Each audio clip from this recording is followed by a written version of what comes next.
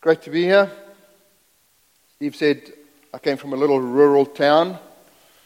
I was born on a farm in Zambia. We moved to South Africa and then ended up in that little rural town that Steve was talking about. Now I'm in another little rural town called Denver. And when I got on the aeroplane to come here, I was saying to Sandy, babe, maybe it's time for us to move to Wyoming or Montana. Colorado's getting a bit crowded for me these days. So her response was, you're just tired, baby. That's her response to almost anything I tell her. You're just tired, baby.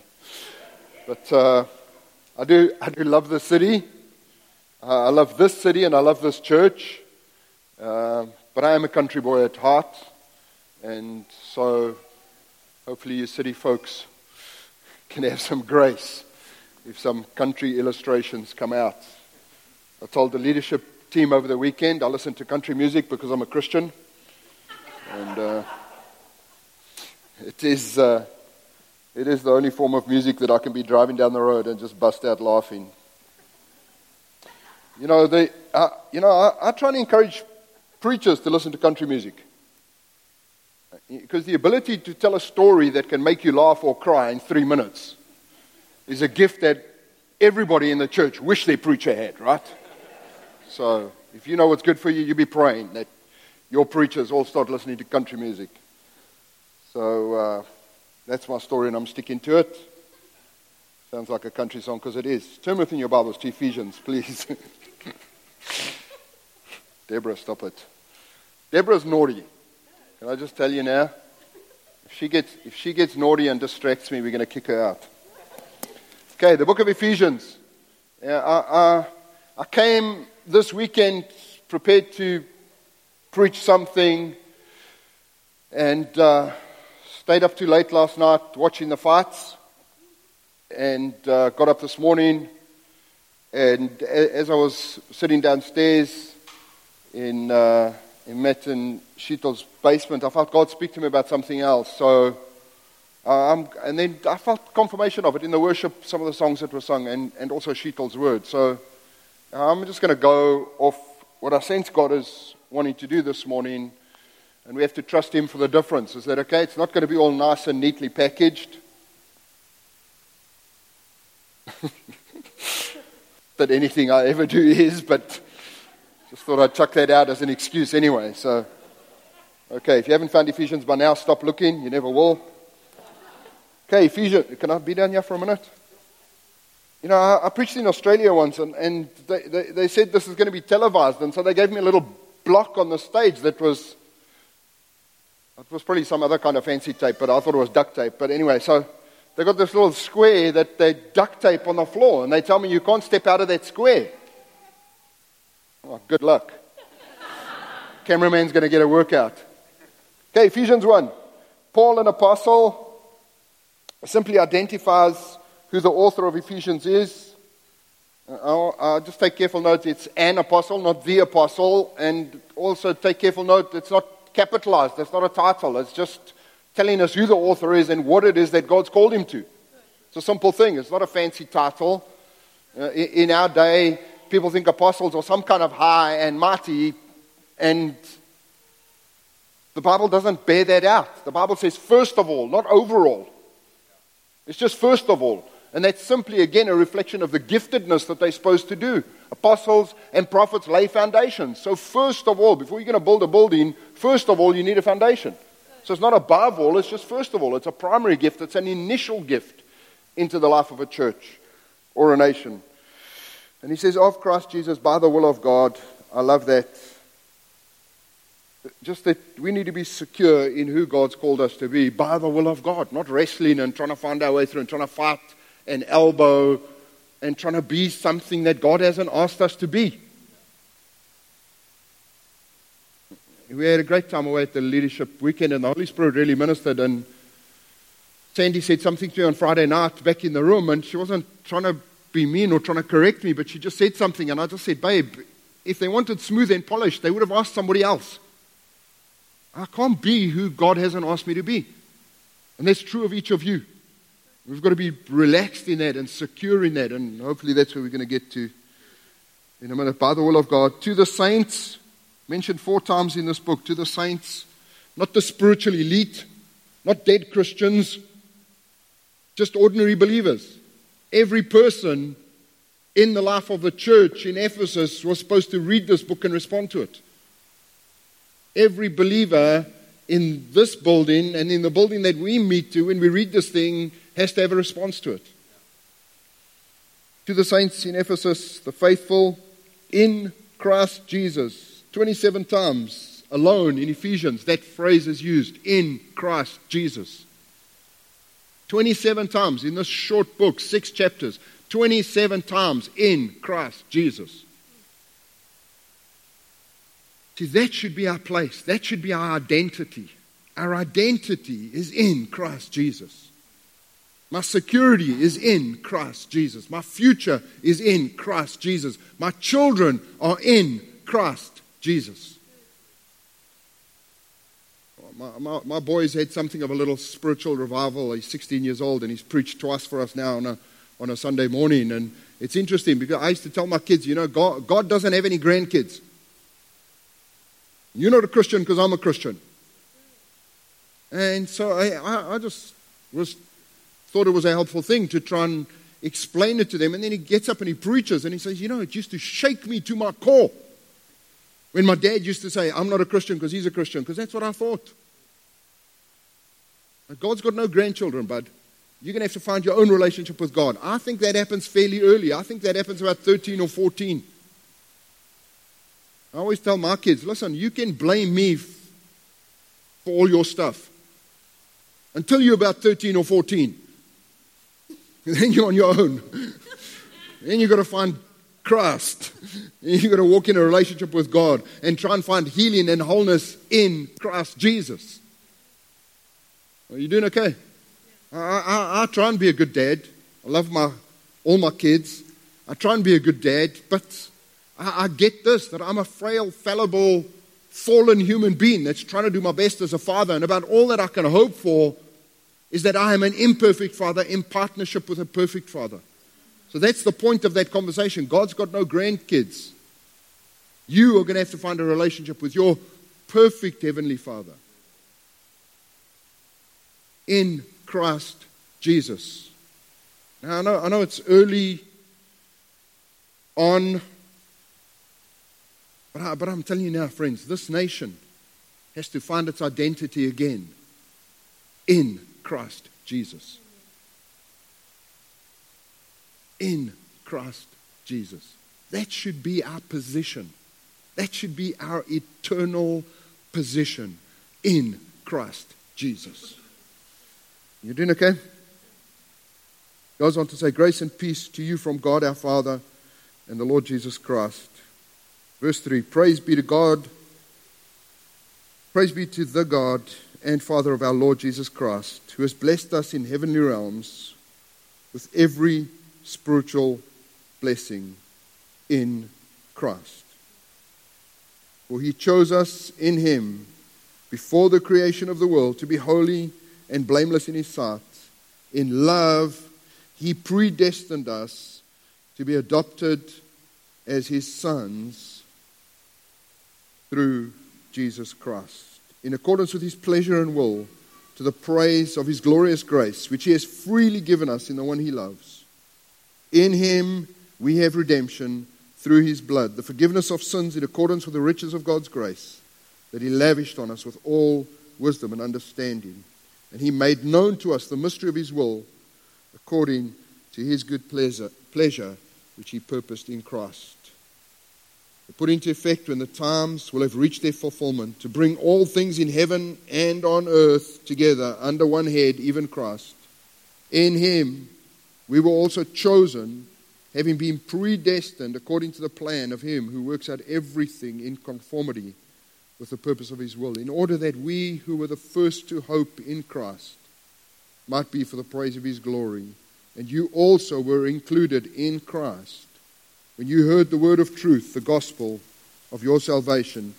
Having believed, you were marked in him with a seal, the promised Holy Spirit, who is a deposit, guaranteeing our inheritance until the redemption of those who are God's possession, to the praise of His glory. What a rich little portion of Scripture. And it's only really the introduction to this book of Ephesians. And so I am convinced of this, that I think God wants us to have a robust faith. I think God wants us to develop a faith that works not just between 10 and 12 on a Sunday morning, but it works in the boardroom, it works in the classroom, and it works wherever we find ourselves. It works for our family, works for wherever we find ourselves. This robust faith that can stand up, that is not shaken, we're not easily put off, we're not easily talked out of, we're not easily rattled, because by faith we understand we are in Christ Jesus. And that's an eternal, settled position. The Bible tells us that Jesus right now is seated at the right hand of the Father. I get in trouble for some of these things that I say. You know, Jesus lives in my heart. It is good Sunday school theology, but Scripture doesn't bear that out. Scripture says Jesus is seated at the right hand of the Father. And Jesus is not in me. The Holy Spirit is in me, which we're going to get to in a minute. I'm in Christ, which is He is seated at the right hand of the Father. Listen, that competition is over. Right? Cubs win. Yeah? I was hoping you were going to win, just knowing I was coming here this week. But you see, here's the point, right? Cubs win. So you are the World Series champions, yeah? Until somebody else wins it. I just want to say there wasn't much faith in that announcement. I'm just telling you now. Until somebody else wins it, the World Series is settled. The Cubs are not still competing. Right? If the Indians, I don't know a whole lot about baseball. It was Indians, right? If the Indians go, you know what, we think we could win it. How about we make it best of 9? The Cubs are going to go, get out of here. We win. See, it's settled. Game 7, it's settled. It is settled that Jesus is seated at the right hand of the Father. He's not still competing for that place. It is settled. It is complete. There's no more competition. And that's where we find ourselves, in Christ. It's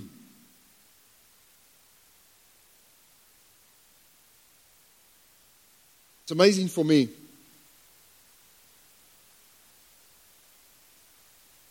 that we were included in Christ. Just remind me again. 20 minutes, okay.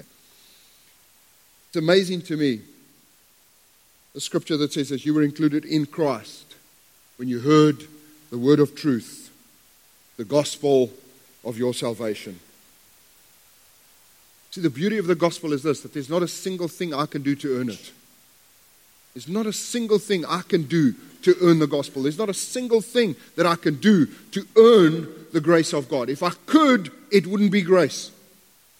There's not a single thing. And there's not a single thing that I can do to add to it. When Jesus is on the cross and He says these incredible words, it is finished. A more accurate translation is that it is completely complete.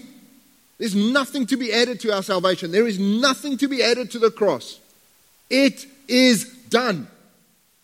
And that's where I find myself. This incredible story of grace. That each and every single one of us, created in the image of God, created to have perfect fellowship with this perfect Father that we spoke about a minute ago. That's what we were created for. And that's where we were in the garden.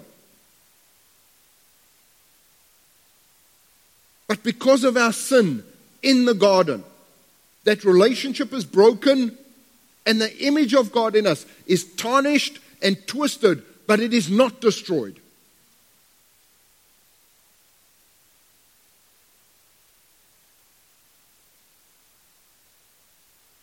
That the Father, who is described as love, God is love. You understand that's different from saying God is loving?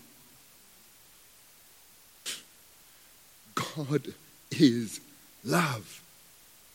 This God that is love in the greatest act of sacrificial love ever expressed in humanity, sent His only Son to go to a sinner's cross in sinless perfection.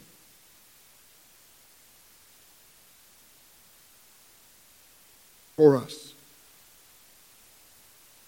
so that we could be returned to that perfect relationship with God. It really is too wonderful to comprehend. It really is.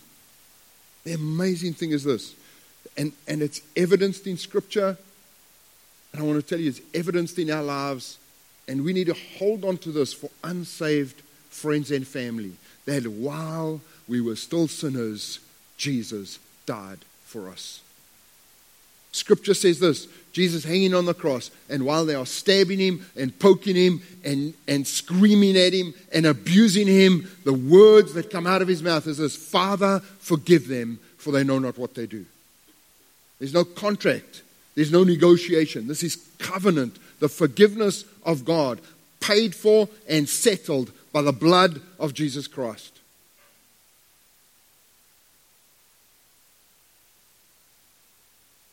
You see, our sin is great because it is against the great God.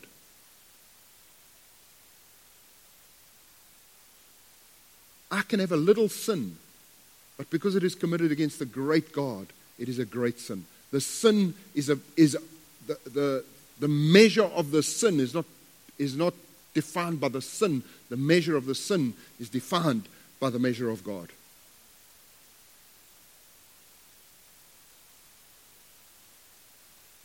So this is too wonderful for me. I said to the leaders yesterday, the gospel to me is still an incredible thing. I've walked with the Lord for 25 years now, and I woke up again this morning just thinking, God, where am I? And besides for that spiritual position of in Christ, I want to tell you this. I read that thing of Paul, and what he says were his religious qualifications. A Jew of Jew, Hebrew of Hebrew, studied here, did all of that. He lands it in the humility of saying, I count all of those things as rubbish. Let me tell you, if I wrote my qualifications, I would be the most disqualified. That would be my qualification. Where am I? Born on a farm in Zambia. On the farm, not in a hospital, on the farm. Lived in South Africa. Left home when I was 14 years old because of the relationship that I had with my father. My 15th birthday in an underground pub in Salzburg, Austria. Drunk out of my mind. Came back to South Africa. Joined the army at 16. Out when I was 22. Those years between 15 and 22, between 15 and 25, the darkest years of my life.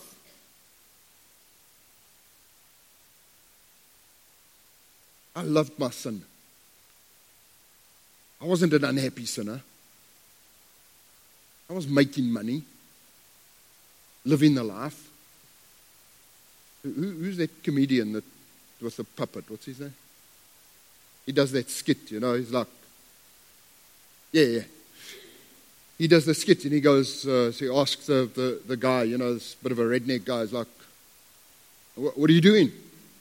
Watching NASCAR and drinking beer. And he goes, is that your favorite sport? And he goes, NASCAR is too. I was racing bikes and drinking beer. I loved my sin. Wasn't unhappy. And I was good at it. I could make money off sin. We're just going to leave that where it is, right? But it's in that place that the love of God was poured out of my life. Honestly, the love of God. I wasn't looking for God. He was looking for me. I wasn't seeking Christ. He was seeking me. The Bible tells us the goodness of God and the kindness of God that leads us to repentance. And when we were hanging with our unsaved friends, we don't need to be pointing to their sin. We need to be pointing them to the love of Christ. Sorry, my voice has shot from 2 days of preaching. the goodness of God and the kindness of God. People always tell me, I grew up on the wrong side of the track. You couldn't even see the wrong side of the track from where I grew up. That was over the hill. But God pours out His love. God comes looking for us. It's God's initiation. We've got to get out of this thing that is my initiation. Somehow I have to find myself back to God.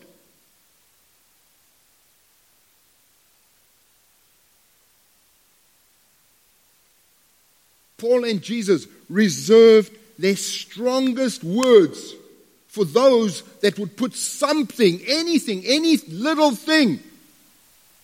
They would put anything between people and Jesus, between people and rescue, between people and salvation. Jesus and Paul reserved their strongest words for those people.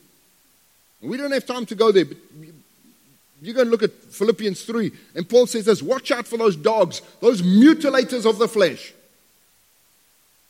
And what he's referring to is the book of Acts, right? The first 7 chapters of the book of Acts, Jews getting saved. In Acts chapter 10, Paul speaks to Cornelius, and off he goes to the Gentiles. And by Acts 15, there's this debate, there's this argument, there's this fight in the church about this. How can these guys be getting saved? How can Gentiles be getting saved? And if you go and read it, it actually says this: they must be circumcised first. What is the fight about? The fight is about this: you cannot come from where you are to Jesus. You Gentiles, you have to convert to Judaism first. You Gentiles, you have to convert. You have to become a Jew first and be circumcised. Then we can lead you to Christ. And Paul says, watch out for those dogs. Let me tell you, in those days, dogs weren't little cute, cuddly things that we spend $15 billion on a year in America. Dogs were vicious. They ran in packs. They would bite you and they would give you disease. It was about, the commentators tell us, the strongest language Paul could use. Watch out for those filthy, stinking, rabid, disease-carrying people that would put something between you and Jesus.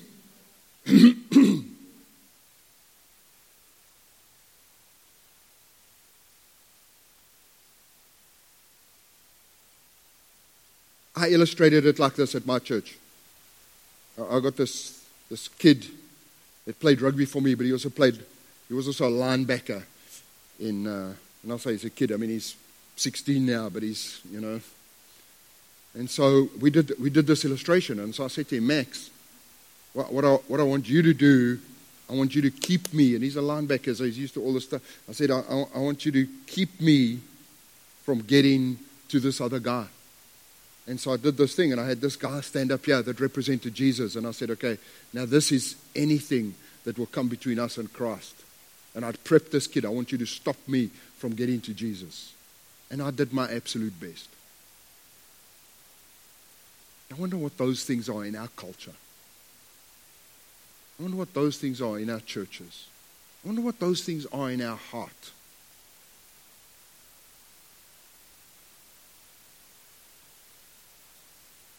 That we just put those things in front of Jesus. I had a little bit of that when I got saved. I got saved, and I got saved out of the whole motorcycle world and all of that. And so I had my leather jacket with the bunny jacket and the patch and all the rest of it. And when I got saved, if I rode my motorcycle, I put on my motorcycling kit. I was fully saved. And I was a jeans and t-shirt guy. And so I went to church in jeans and t-shirt. And I had this pastor. It wasn't my pastor, but he was and he would say this to me. He would say, I'd show up dressed, and he would be like, talk me through your outfit.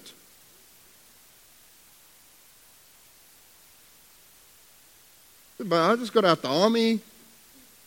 I'm a bachelor. I put on what's clean. That's the outfit.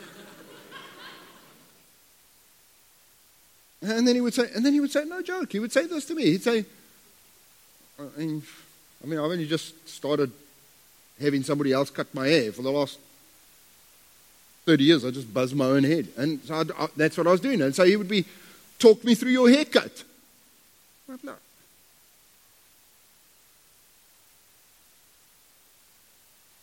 Told the guys a story yesterday about this guy that invited his friend. He'd been inviting his friend for months to come to church. A friend of mine in Houston. Inviting his friend for months to come to church. And eventually this guy came, responded to the gospel. First time in church, responded as they threw out the net. First time. But he's one of those guys that's sleeved with tattoos. And so the pastor came up to him afterwards and he said, great man, so fantastic. Loved you responding to the gospel. Best decision of your life. We're so happy to have you out. Raving. And he said, but when you come back next week, would you mind wearing a long sleeve shirt? Never saw him again. What are the barriers? What are those things that Paul would say, you dog, for putting that on somebody?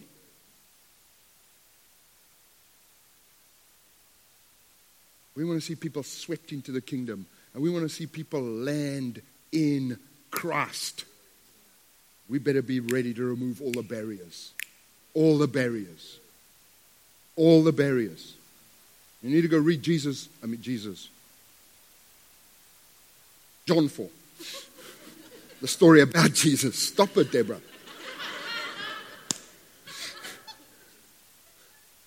We need to go read Jesus. That would be good, huh? That would be a good book to read. John 4.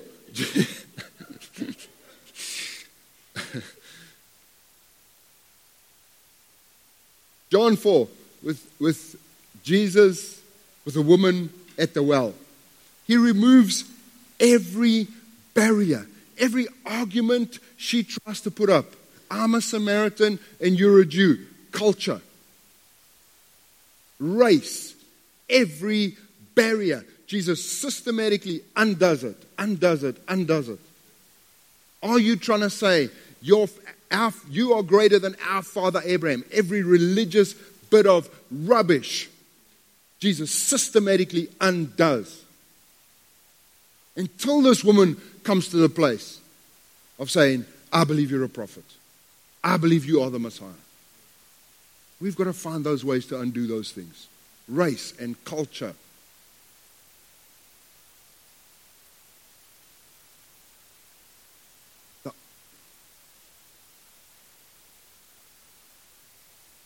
The only way that we represent biblical community in our community. Otherwise, we're representing something short of what Christ wanted us to represent. There should be no qualification. There should be no pre-qualification.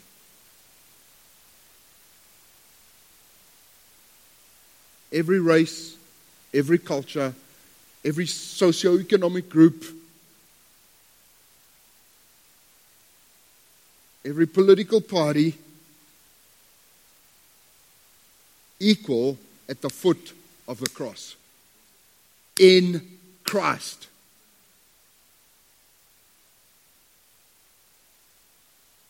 Doing okay? I tell our church all the time, we've got some work to do in here if we think we've got a message for those people out there. We've got to get some stuff right in here before we think we can tell people out there. Before we think we've got a demonstration or a witness out there, we've got some business to do in here. Let me try and land this thing.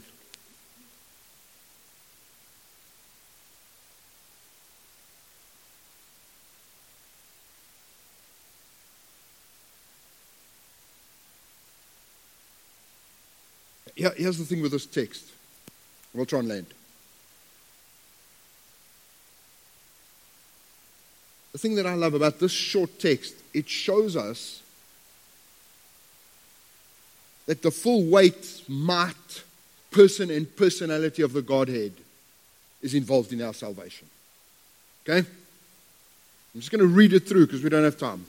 And then we're going to pray. Okay, God the Father. God the Father involved in our salvation. Chapter 1, verse 4. For he chose us in him before the creation of the world. He has chosen us in Christ.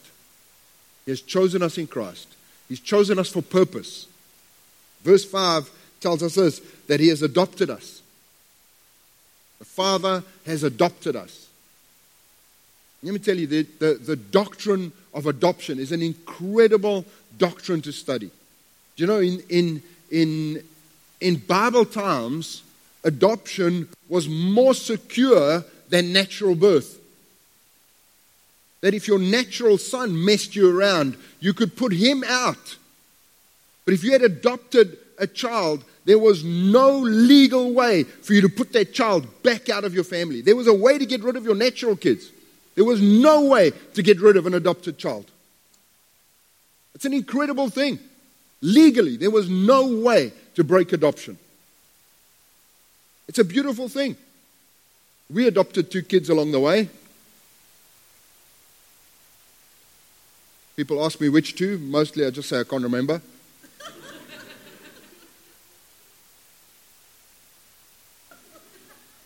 It's funny, my boy Blue, one time, one of the kids is crying for their mom. I want my mom. And Blue's like 3 years old. He's looking at Sandy. He's going, there's your mom, dummy. What's wrong with you? And so then we had to explain to him, right? And so we sit down with him and we're telling him, man, this is this cool thing about adoption, and these kids didn't have a home and their parents didn't want them, and so God laid it on mommy and daddy's heart to adopt these kids and bring them into our family. And he starts crying. He starts weeping. I'm like, what's wrong, my boy? He goes, I want to be adopted.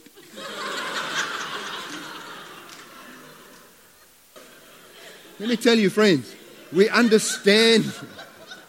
Stop it, Deborah. It's you.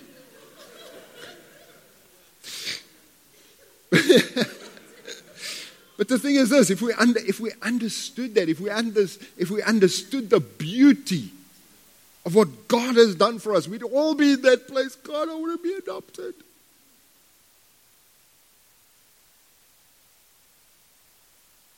He has accepted us. Verse 6, there is nothing we can do to make ourselves more or less acceptable to God. More or less acceptable to God. God the Father has accepted us in Christ. That is our eternal position. God the Son, when we spoke about God the Father, God the Son has redeemed us. Verse 7 means simply to purchase or to set free. To purchase or to set free. Free from the law, free from legalism, free from all that rubbish of having somebody tell us there's stuff I have to do before the cross or after the cross. We are free in Christ. Free from sin. Last part of verse 7. He has forgiven us. He has forgiven us. In the perfect, ultimate sacrifice of Jesus dying on the cross, the wrath of God has been fully satisfied. The wrath of God has been fully satisfied. I wish I could just spend a minute there, but I can't. We are fully forgiven. And the wrath of God has been satisfied for all time in Christ Jesus. One time sacrifice. We don't live under the frown of heaven anymore because of Jesus. Because of Jesus, the wrath of God has been satisfied. It hasn't been appeased for a minute. It has been fully satisfied. God will never be angry with us again. That's good news, friends. That's way good news. So he has chosen us. He has adopted us. He has accepted us. He has redeemed us. And he has forgiven us. Isn't that good news? Well, it's good news for me. And then the Bible says this. 13 and 14. Let me read it for you quickly. Gosh. I know our time always flies like this. Having believed, you were marked in him with a seal, the promised Holy Spirit, who is the deposit guaranteeing our inheritance till the redemption of those who are God's possession to the praise of his glory. I've heard the seal explained like this. The seal is there, seal on a jar of fruit, keeps the bad stuff out and the good stuff in. I think there's a whole lot more to it than that if we open the scripture up. And it simply means this: the seal signifies a completed transaction. It's that old-time wax seal. Okay, now we've settled the deal. We're going to stamp it. The deal is done. It implies ownership. It says, this is my seal that I'm going to put on that thing. It offers security and protection. It offers security and protection. When they rolled the stone over Jesus' tomb, it was sealed. And there were 4 guards stationed there. So the thing with that seal is it wasn't just about those 4 guards. It was about this thing. You break that seal, you are challenging the authority and the might of the whole Roman Empire. When God has sealed us, it is God himself, the Almighty, that has sealed us. It authenticates the transaction. And then it says this: it is given to us as a deposit. Old-fashioned word, but I found out, we just bought a house a little while ago, and they talk about this thing. They say we need some earnest money. I don't know if that's still you use it here in Illinois? In Colorado, they call it earnest money. You know, we've got to make sure that you are serious about this deal. So you've got to give us this bunch of $1,000 up front. My PTSD started kicking into overdrive with some of these things. Still a term used today, earnest. It's earnest. I need to know that you are serious. I need to know that you are serious, God, about this transaction. I know that you are serious about me being in Christ. I need to know you are serious about me having a future in him. Here's the mark. I will show you how serious I am. I will deposit myself in you.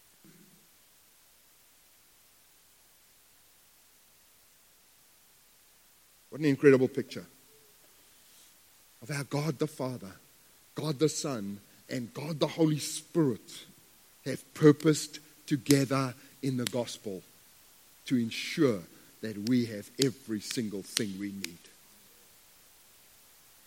And you have to carry that heart for people around us, friends. I went right off the deep end at 15. Right off the deep end. My sister got saved about that time. My sister held me and prayed for me and would talk to me and would come and see me. For 10 years, I told her she was ridiculous. I told her she didn't know what she was talking about. I was so mean to my sister that my brother-in-law, who was also a believer, came to see me and said, "You are such a jerk. I am stopping your sister from seeing you again."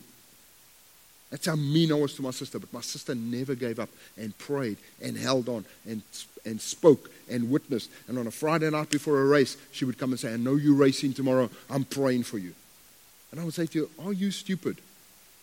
You understand, this motorcycle is a piece of metal. Doesn't have a mother or a father. It goes where I point it." Well, that's not always true, and I've got the scars to prove it. But see, we can be mean to people and we can be ugly to people, but God is in that place where He is looking for us, and He is looking for your friends and your family and your co-workers. He is looking. He is ready to pour out His love. He has done every single thing.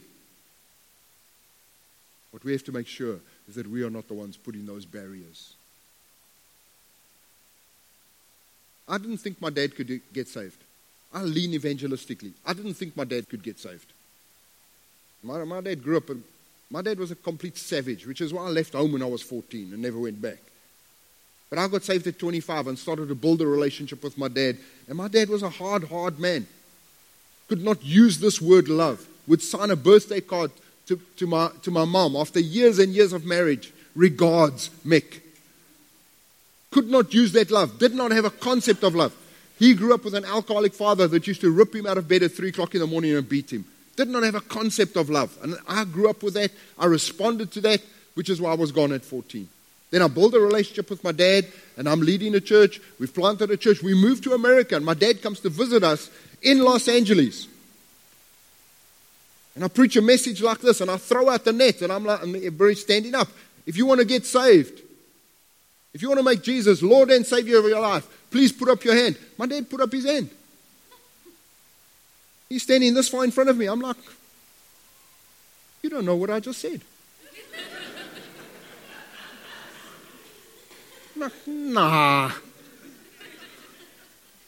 That can't be right. So I threw out the net again. I'm standing like this, looking at him. I'm like, if you want to make Jesus Lord, which means you have to obey all that he says, Lord and Savior, put up your hand. My dad goes like,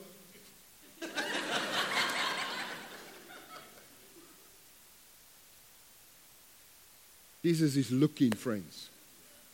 The full weight and the might of the Godhead is ready to demonstrate his love and his mercy and his favor and his grace upon us, upon our friends, upon our families. Let me tell you, if it's old news to you, it will be dull news when you try and share it. I wake, like I said this morning, I woke up going, where am I? I'm born on a farm and I'm comfortable in many of the major cities of the world because of the gospel. How did I get here? Where am I? I know who I am. It's not about who I am. It's about whose I am and about where I am in Christ. Let's stand together. Sorry, Stevie. You're right, bud. Hey. That was messy, so if you need to tidy it up. Father, we love you. We are so overwhelmed, Lord, by your goodness and your mercy and your grace. Pray, Father, that by your Spirit you have stirred us this morning and lifted us about how much you love us and how much you've poured out and how much you've done for us. The Father, the Son, and the Holy Spirit collaborating and working together to ensure this incredible salvation for us.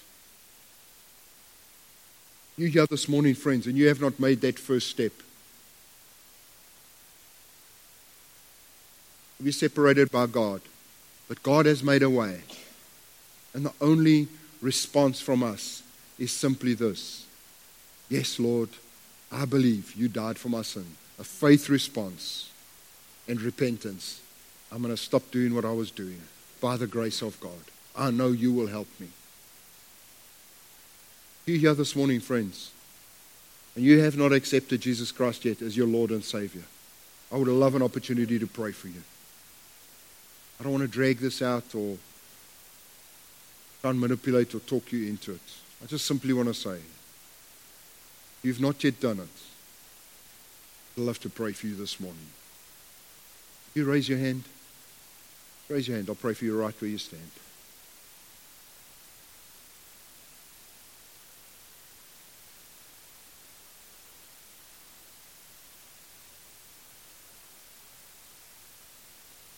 Father, I pray for this church that you would freshen the gospel to them. That you would freshen it, Lord. That you would renew it. That you would revive in them the beauty of the gospel. That they would carry it as a fragrance. That they would leave deposits of it wherever they go. The goodness and the love and the mercy and the grace of God. Stir it in us, Lord. Stir it in us, Lord. Stir the wonder again of what you've done for us. May the good news continue to be new news to us. May we be able to share the good news because we've understood that we have been recipients of the greatest news that has ever been written. Father, anoint your sons and your daughters here. this morning for a gospel witness in this great city. And I pray those that are feeling a little insecure, those that are hurt and bruised, we know there's been some major things happening in our nation. Pray, Father, they would find their security this morning in Christ. That position is settled, Lord. It's an eternal position. Colossians 3:3, your life is now hidden with God in Christ. That nothing can pluck us out, nothing can steal us out. We couldn't sneak out and we can't fall out by accident. We are in Christ. Bring healing and wholeness, Lord. Father, may we respond to the deposit of the Holy Spirit in us. God putting himself on deposit in our hearts, that we might be drawn upwards into this great inheritance. Touch your sons and your daughters now, Lord, by your Holy Spirit, we pray. Thank you, Father. Thank you, my God. More of your Spirit, Lord. More of your Spirit to bring healing and wholeness. In Jesus' name. In Jesus' name.